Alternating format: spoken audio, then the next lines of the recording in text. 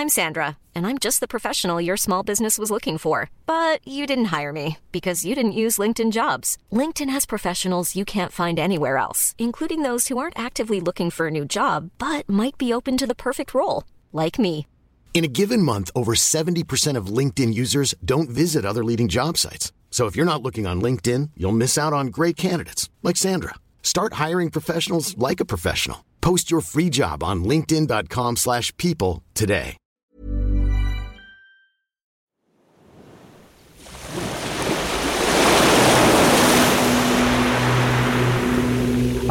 The crash of waves on the shoreline, the signature sound of summer turning into fall, that extended summer thanks to climate change that we are all enjoying so much.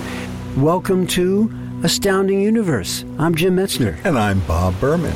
And Bob, what do you got for us today? Well, let's talk about hanging out on the beach. If we're not reading a book, we might just be staring out at the waves. What's the science behind it? What's going on? What's going on with waves? Yeah, how often do they come? Why do they break? What's happening there for us science types? Because it sure keeps going, doesn't it? These are the tough questions of the season. Okay, so what's going on? Tell us. Well, first of all, if we time the waves, we'll notice that they come in periodically every 6 seconds, 7 seconds, 8 seconds, up to 9 seconds, but never longer than that. Mm-hmm. So that's kind of cool. We notice that there are days when the waves are higher, there are days at the beach when they're lower, but they all do the same thing. As they head in, they start to rise up, they start to curl forward. And why is that happening? Quick question for us. What causes a wave? Well, generally in the ocean, or even on large lakes, it's wind. So the wind is pushing this wave. And I've heard stories that say that waves travel long distances. This is true? Yeah, they can cross vast oceans if they're not interfered with. So the wave you're seeing might have started halfway around the world.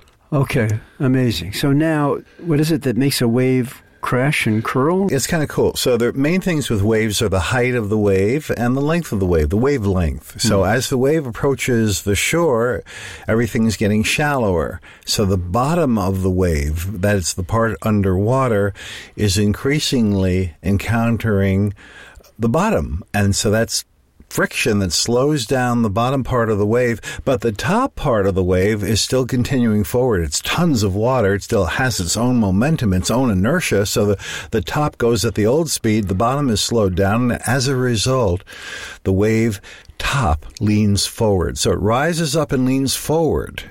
But it can't do that when the ratio between its height and its length reaches 1 to 7, because water just can't pile up. I mean, when we were kids, we used to pile up sand, we used to pile up clay and mud, and, we like to make piles of things. Well, water can't pile beyond a 1 to 7 ratio.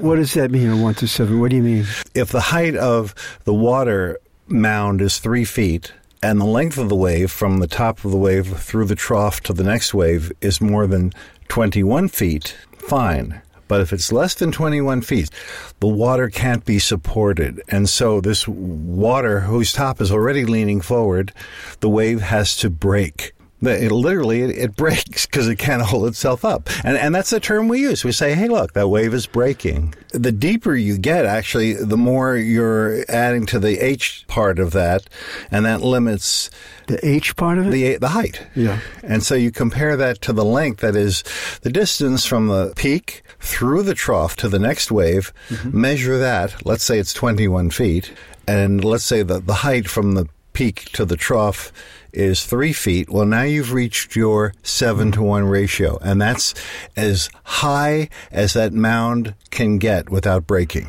So if you're a surfer and you're going down to one of these fabulous surf spots where you know in advance that they're going to be big, mega waves, that means that because of the lay of the land and the conditions, you're going to be able to get the taller wave if you have the longer wavelength, the distance from that wave to the next wave farther further out. Okay, now counting waves, like every ninth wave is going to be the big one. Is that all hearsay, or is it true that the big guy comes like it with a certain periodicity? Yeah, there can be periodicities, again, caused by the original conditions. There can be speeds. For example, a typical speed of an incoming wave is about the same speed that you drive in moderate traffic, 35, 40 miles an hour.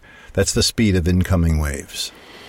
I hope we get a lot of surfers weighing in on this one with their own thoughts. We'd love to hear from you, surfers or body surfers or anybody who's at the ocean, if you have any wave questions. Anything else? Anything else on waves? Is that it? You pretty much got it?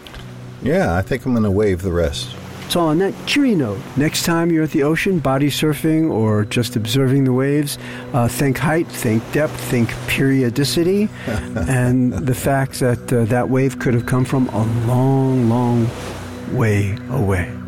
I'm Jim Metzner. And I'm Bob Berman. See you next time on Astounding Universe.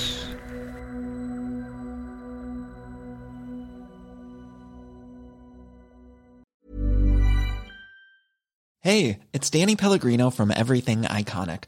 Ready to upgrade your style game without blowing your budget? Check out Quince. They've got all the good stuff, shirts and polos, activewear, and fine leather goods, all at 50 to 80% less than other high-end brands. And the best part? They're all about safe, ethical, and responsible manufacturing. Get that luxury vibe without the luxury price tag. Hit up quince.com/upgrade for free shipping and 365-day returns on your next order. That's quince.com/upgrade.